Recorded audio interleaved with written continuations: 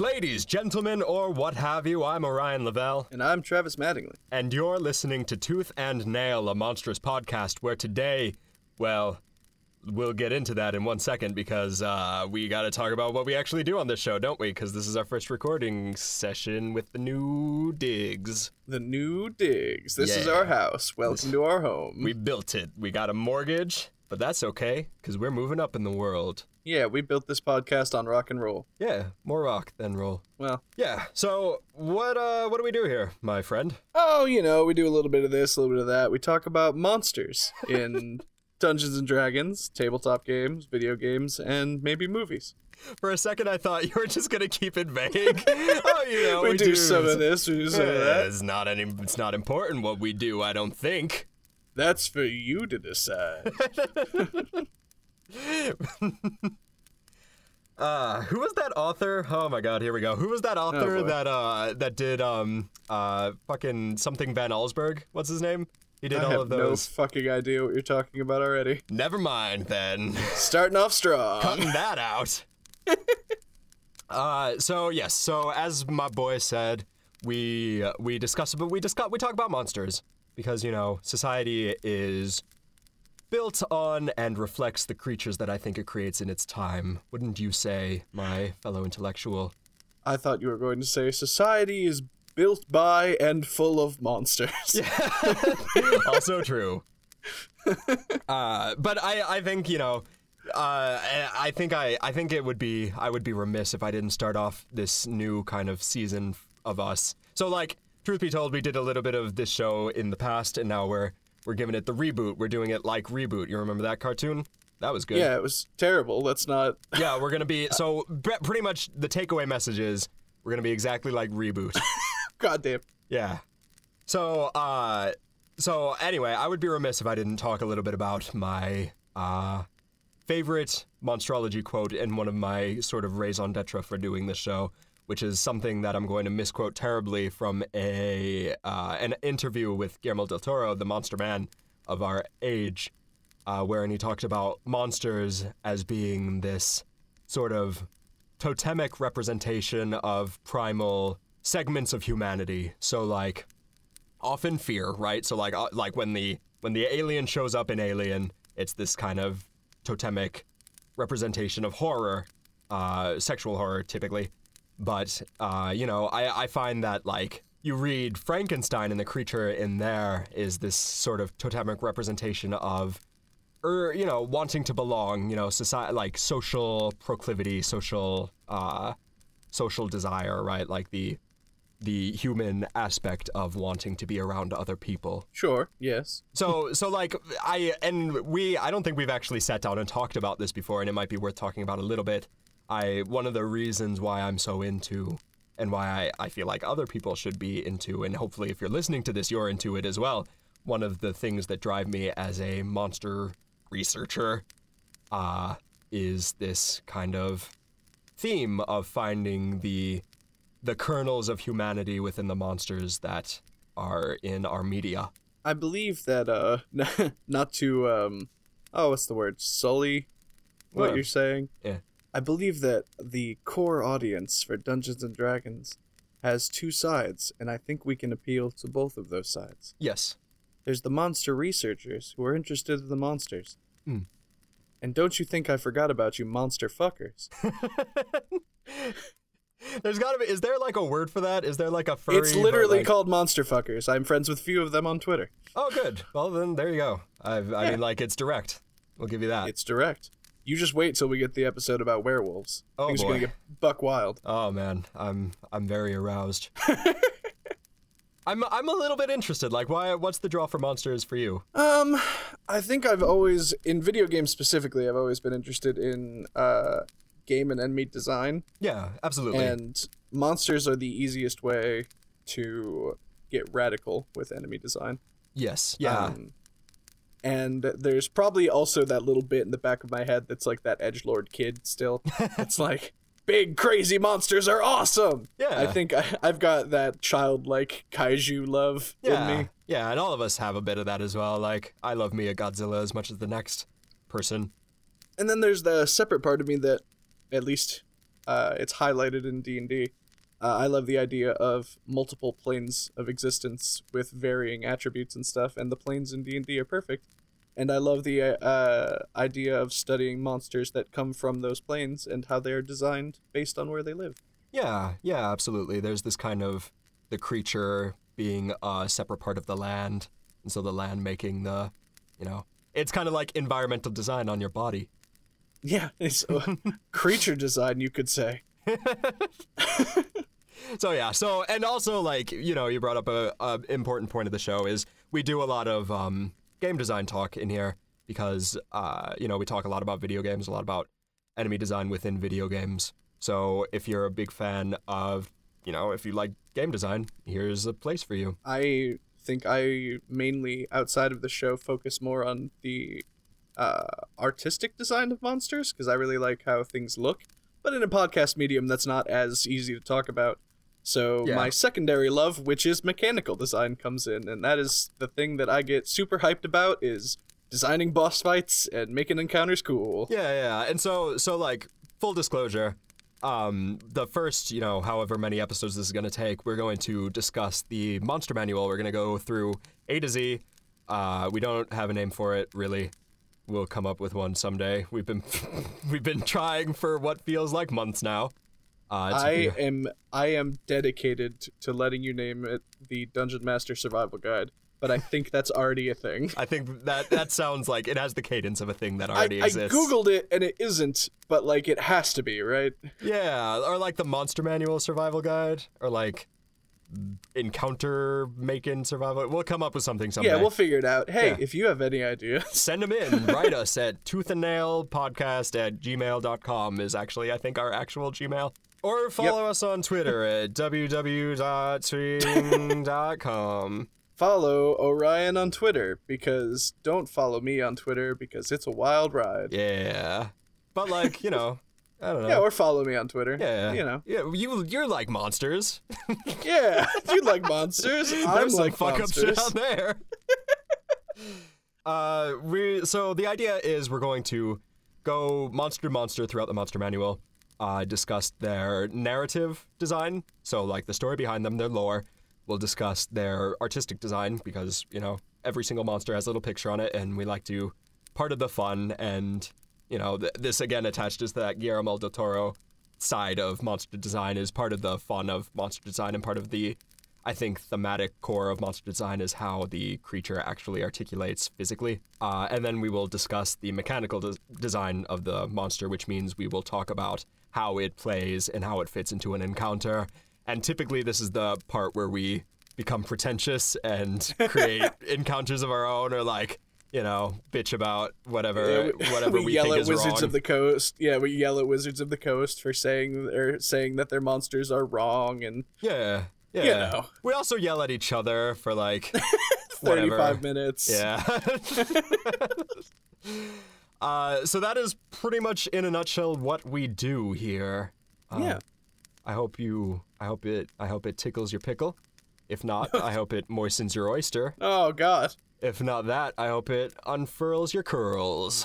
That one I'm really not going to be able to get out of my head. Now I'm thinking about that. I just made it up. You're welcome. Is it kind of like it curls in and and then it unfurls like a tentacle? Is that what we're... Yeah, it's like a flap. It's like a vestigial flap. Oh my. That's very cinched up because of stress, and then you got to relax your curls. Huh. Yeah. So let's talk about monsters. How about? Here's an idea. Yeah.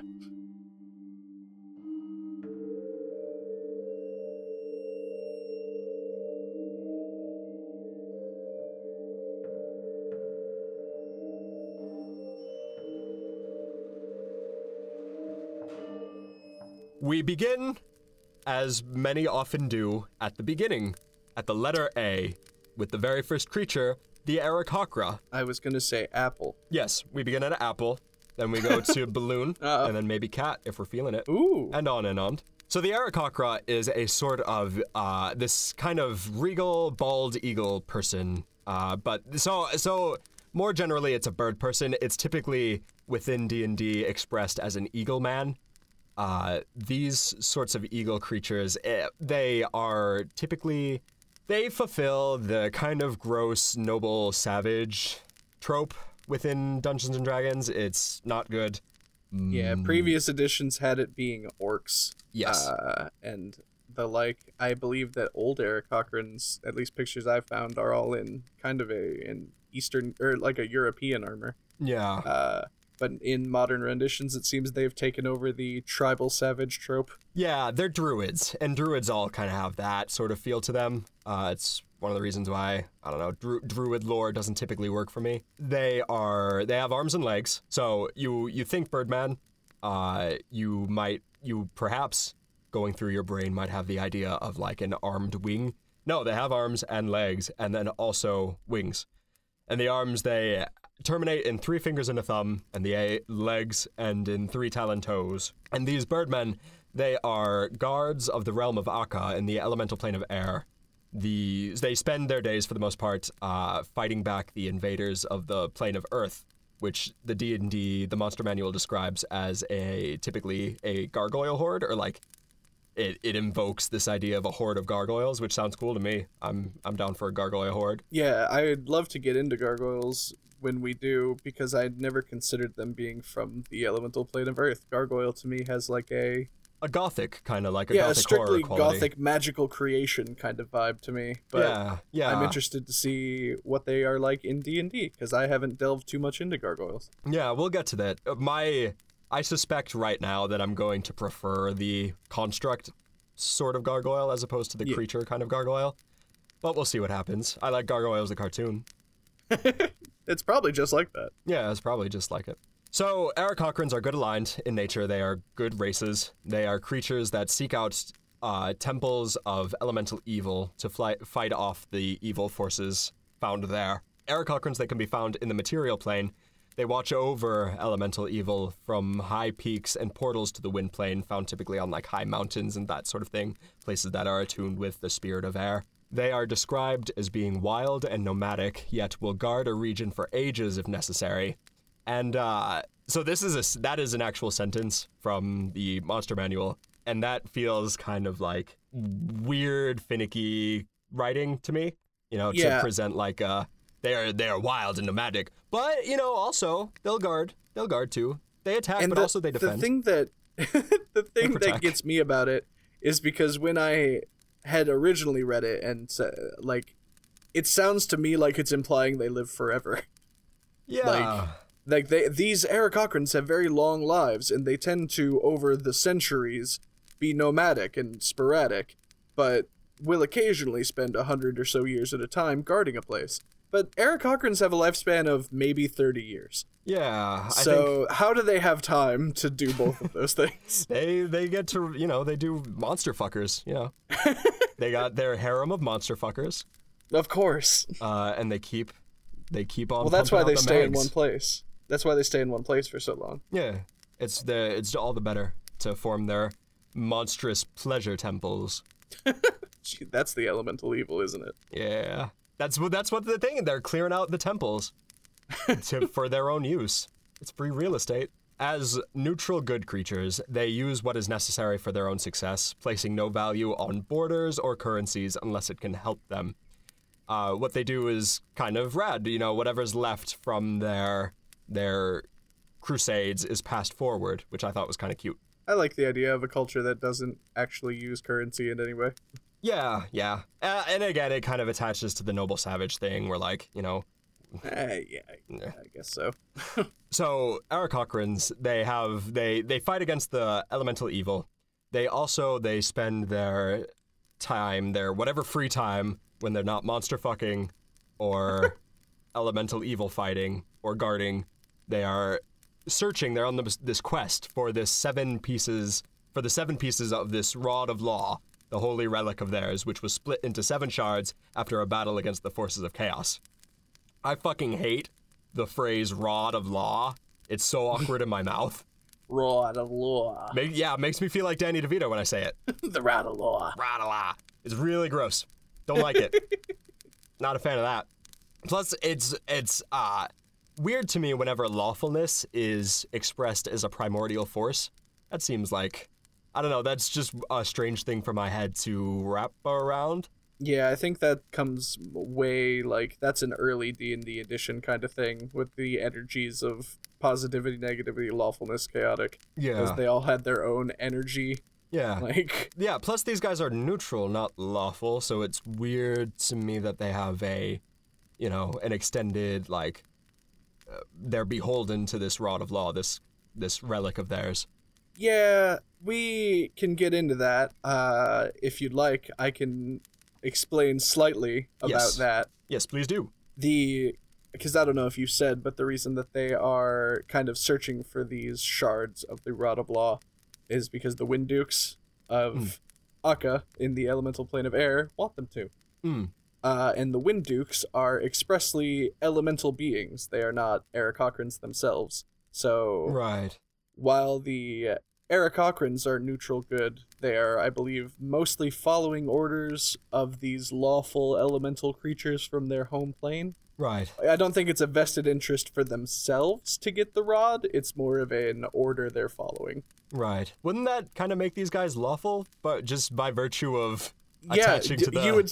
you would think by virtue of like association it would make them lawful, but I guess Or even just like- the idea of having your entire race seek out this relic for their supervisor. I guess so, yeah. But D&D alignment makes no sense in any Hey, way. There we go. And that's going to So- be a recurring theme for the next however long we do this. Alignment is bullshit. Where's my lawful good mind flares? Yeah, let's do it. Let's make them. So that is more or less the lore we get on these Aarakocrans. Do you have anything like in particular to say about their artistic design? I kind of touched on it earlier. Yeah, so official art of Aarakocrans, I think, has kind of two sides that I like to touch upon. One of them is when they are put in regular leather armors and maybe less blatantly native-inspired armors. Yeah. I think that they look a bit more unique and cool. It's interesting to have representation for native culture, but I think it kind of loses some of its effectiveness when you put it on an eagle. Yeah. There's definitely there's that, yes. And the fact that these creatures are anthropomorphized animals already lends itself to this animal spirit kind of. Yeah, the offensive animal spirit thing. Yeah. But when they aren't, when they are just expressly their own kind of we're just bird people doing our best in a medieval society, I think that they have the possibility of looking really cool. And I like Aarakocrans that aren't eagles. Yeah. There isn't really any official art of non-eagle Aarakocrans, but we have one in our own game who is an owl, and she is fantastic. Yeah, we got ourselves a little owl girl. The idea of an owl person is adorable. Yeah, I love me owl people. I think that it is a good decision in terms of race design to give them the what do you call those kinds of legs? The legs that Recurved.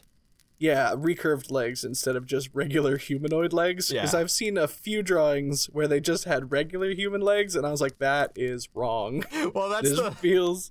it's the xenomorph thing. Not to go back to Alien, but like that's the xenomorph thing of in all of the movies they all have regular person legs because they're all just guys in suits. And then when Alien Isolation came out, the video game, because they had a digitized alien, they could make it look however they want. They made it the legs recurve because that's just a spookier thing to happen.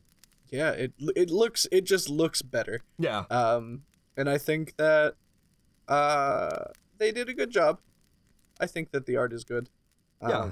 I like the art for almost every monster in this book, and I'm sure when we get to one that I don't like, I will be very vocal about it. Yeah. I don't think I have really any strong opinions one way or the other because these guys are just kind of dudes for the most part. Yeah. Like one cool thing that I do like is that I think for whatever reason it's neat when a creature that has wings also has arms. I was gonna say that is the other thing, the bold choice to give them arms and wings. Yeah, I think it's cool. I have really nothing more to say about it. I think it's functional, we'll get to this maybe when we talk about wyverns at some point. I think it's strange for I guess like I can see if you're going on the bird side of morphology, why it would be redundant. But for a creature of that size with a neck as long as dragons have, it feels strange to me when a lot of fantastical creatures with wings don't have arms. Yeah, and if you're making a fantasy race who's supposed to use weapons if they didn't have arms with their wings, well... Yeah, absolutely, yeah. You'd be buckled. Yeah, it'd be uncomfortable and inconvenient at best. Yes.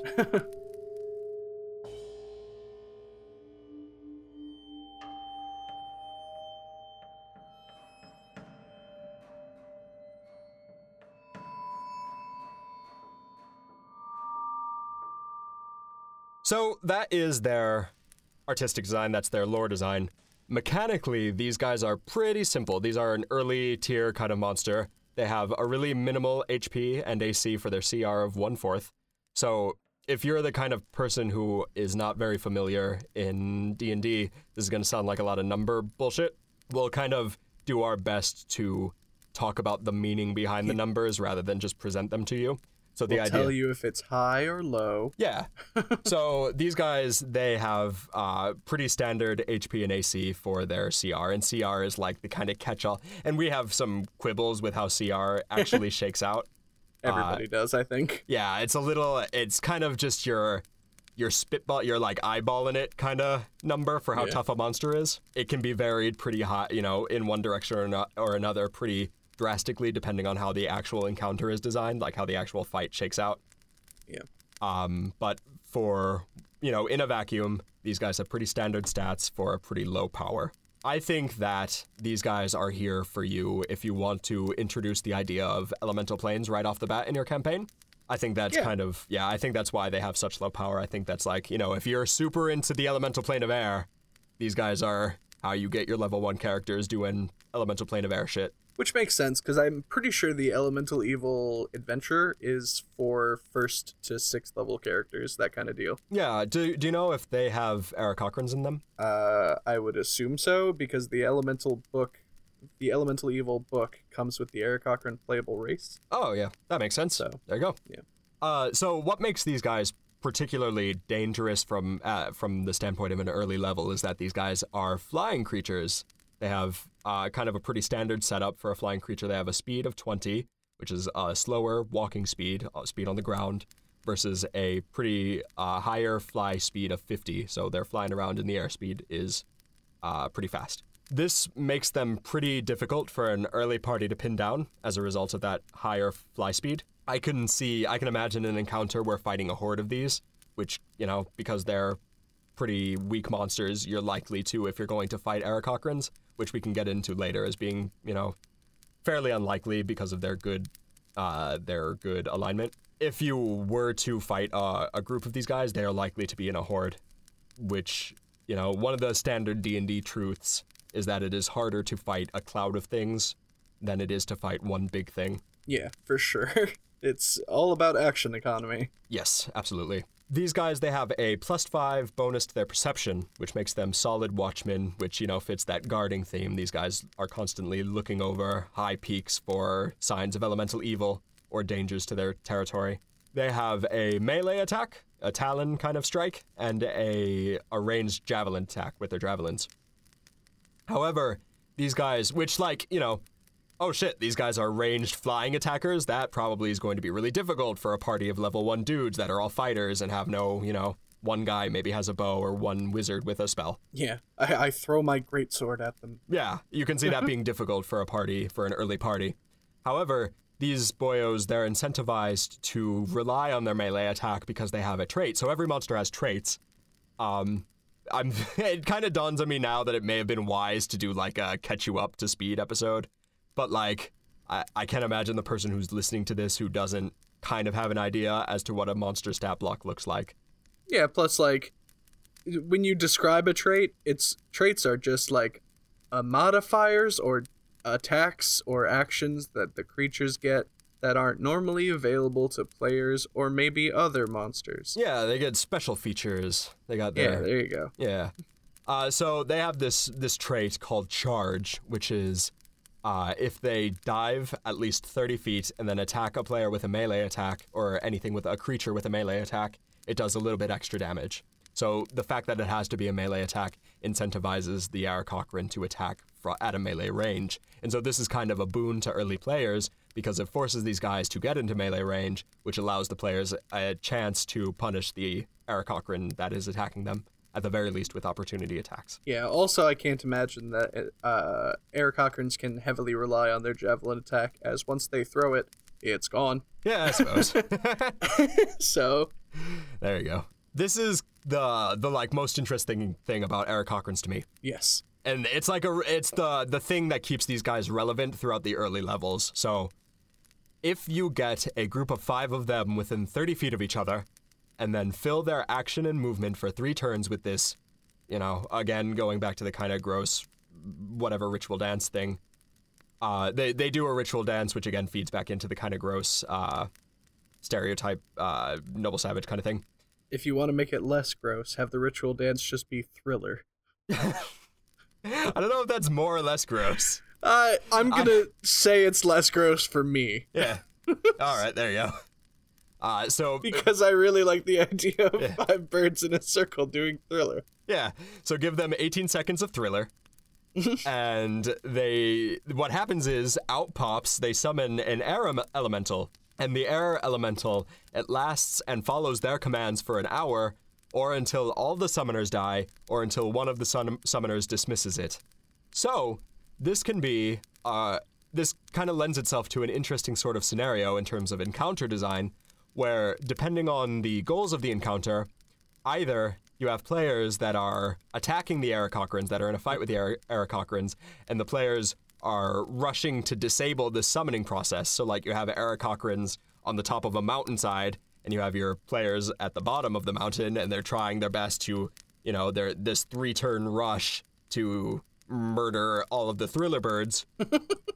Or, and this is, albeit more likely because the Aarakocrans being good aligned are more likely to be, on your side. You have this encounter where the players are defending the Aarakocrans against an invading kind of horde, for example, maybe a gargoyle horde, until they can summon the air elemental to turn the tide of the fight. Which, this ability and that, setting of a battle kind of idea, yes, that is very video gamey, and I personally think that that's awesome. That is a thing that needs to be addressed when you're playing Dungeons and Dragons in combat, is that sometimes a little bit of a video gamey time limit is a really cool thing. So this is a conversation that we've had repeatedly, and it stems from kind of an administrative problem that we had where we started this podcast talking about Dark Souls, which is a very not traditionally video game. And so, there are sections of Dark Souls that feel kind of tonally dissonant because it's so video gamey. That is not necessarily a problem in D&D because D&D can be any tone you want.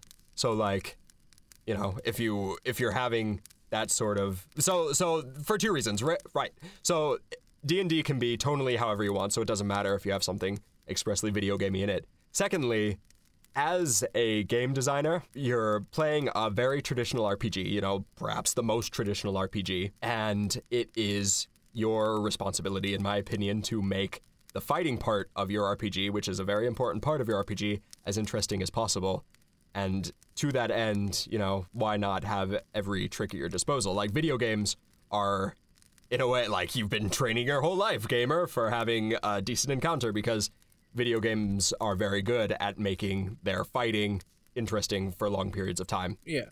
And, there are sometimes you might be designing an encounter or something, and you'll see an ability like this where you're like, oh, that's weird. I tell them that it takes very specifically 3 rounds to summon this air elemental. Doesn't that kind of feel like a Legend of Zelda thing?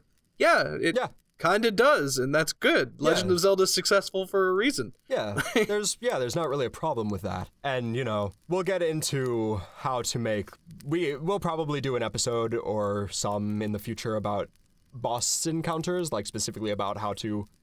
how boss fights work within video games and tabletop games, because that's typically when you get the coolest monsters. Sometimes, even in this show, when we talk about certain monsters, I'll probably end up going into some kind of diatribe about turning it into a boss encounter.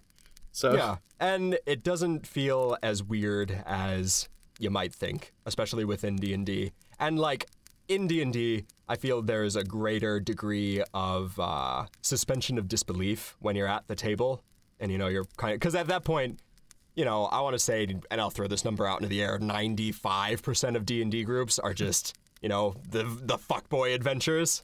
Yeah, So, I feel like that's pretty accurate. Realistically, your players have already spent half an hour eating cheese pizza with goblins.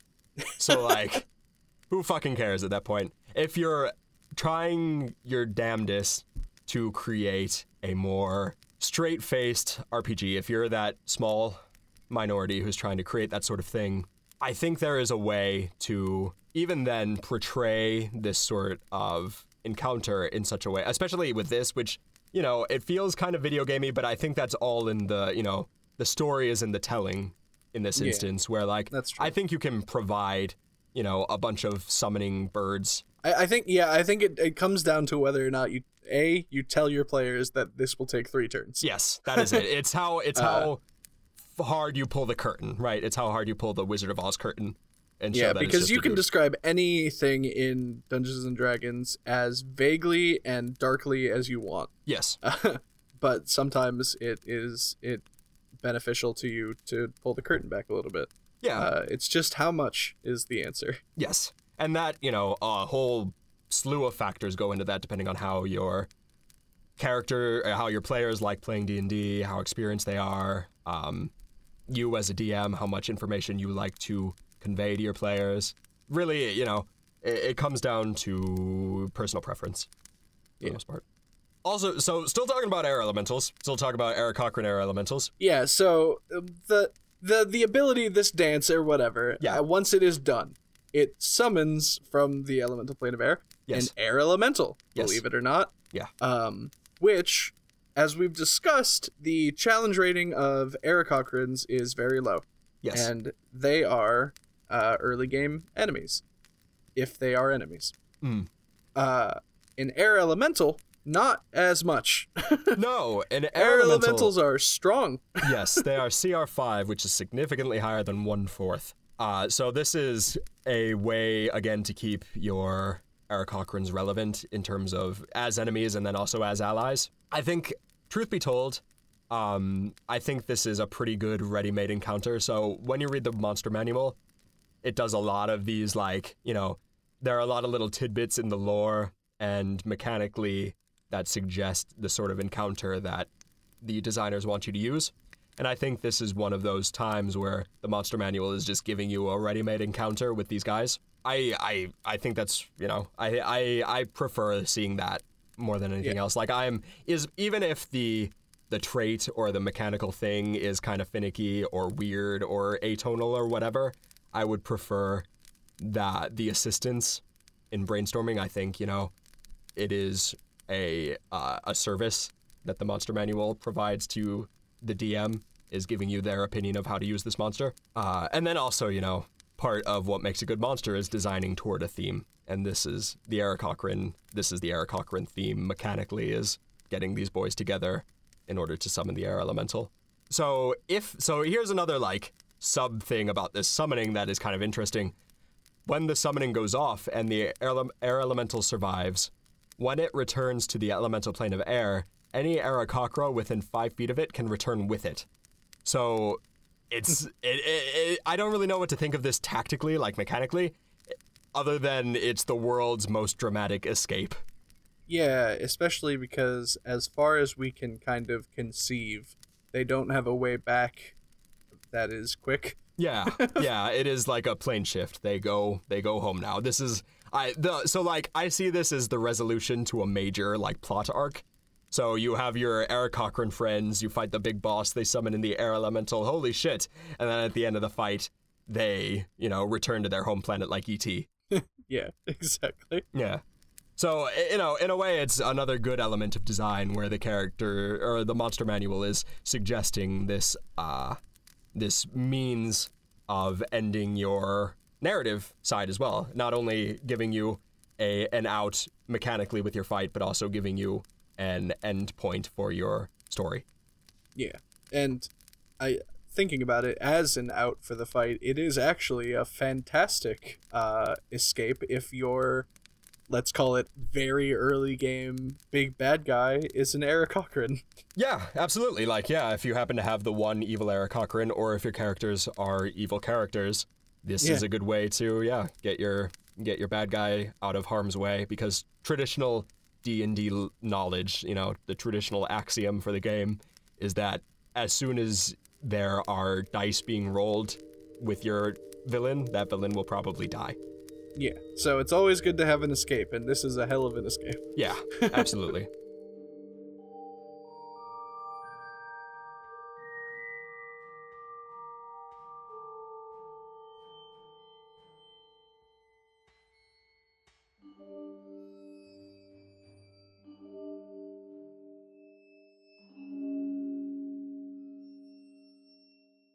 So that is Eric Cochran's for the most part. Do you have any kind of closing thoughts on them?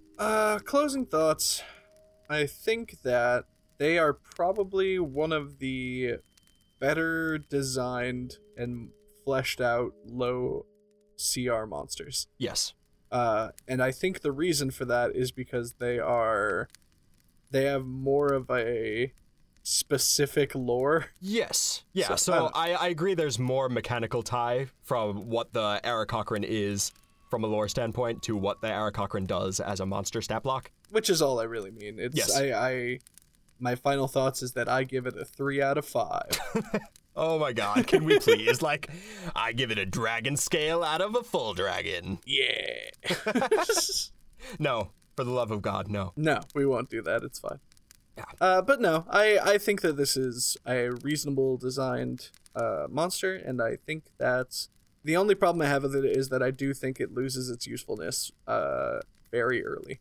Yeah, this is definitely an early on. This is your torch being passed to later on air elemental creatures like full-on elementals and that whole thing. This is your way to introduce however the fuck the plane of air is.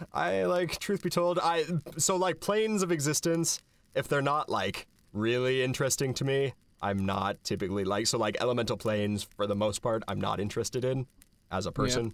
So that's going to do it for Eric Cochran's. That's going to do it for our first episode. Holy shit, we did it. We did one full episode. Yeah, one full, mostly coherent episode. Yeah, we're the greatest. I'm going to definitely... I'm going to get some tonight from myself. Jesus Christ. Yeah. Thank you so much for listening. Thank you so much for enjoying it, I hope. I really pray, I hope you found something here you liked and could use, or not, and you liked listening anyway. Now that we don't have, a guided thing to talk about, now we just show off how weird we actually are. Oh, God. So here, I can't. Yeah, so get ready. Drink deeply, friends. Thank you so much for you. Thank you so much for my co-host, Travis Mattingly. Hey, it's me. Thank you so much for nerdsmith.org, who is gracious enough to give our happy little hole a nice... It's the plane. It's our elemental plane. The elemental plane of Nerdsmith. Yeah. I recommend going to check out some other shows. Monster Crush is a nice little companion piece to our show, especially if you like the lore of creatures that are not typically within our media, but salamanders, things that are within more mythology rather than video games. I also would recommend everything else on the network, because we're all there's really a lot good. of really cool, creative people. Yeah. Until next time, what did we learn today?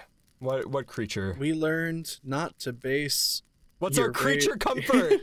Travis, what's our creature comfort for this episode? Creature comfort? Oh, yeah. No, give me a jump off point. What? That's a phrase, isn't it? Your creature comforts? What is your natural, things you like? Is that a thing? Let me look it up. Hold on. That is the name of an animal hospital. It's no. It's like a basic comfort enjoyed by non-human creatures. Oh, okay. Yeah. What's our Eric Cochran creature comfort? We've been real talk. Ladies, gentlemen, or what have you. We've been doing this show for 5 months, and only now have I thought of a decent, what's our Eric Cochran creature comfort, Travis Mattingly? Always remember to put a nice pillow on the top of your tree, what you can see gargoyles from more comfortably. Also, our creature comforts rhyme now. Make sure to care for yourself and nestle into the nest you made. where you can watch over those evil gargoyles. And drink lemonade. Have a has good to rhyme, day! of course. Yay! Yay! They rhyme! We're the greatest. Oh boy.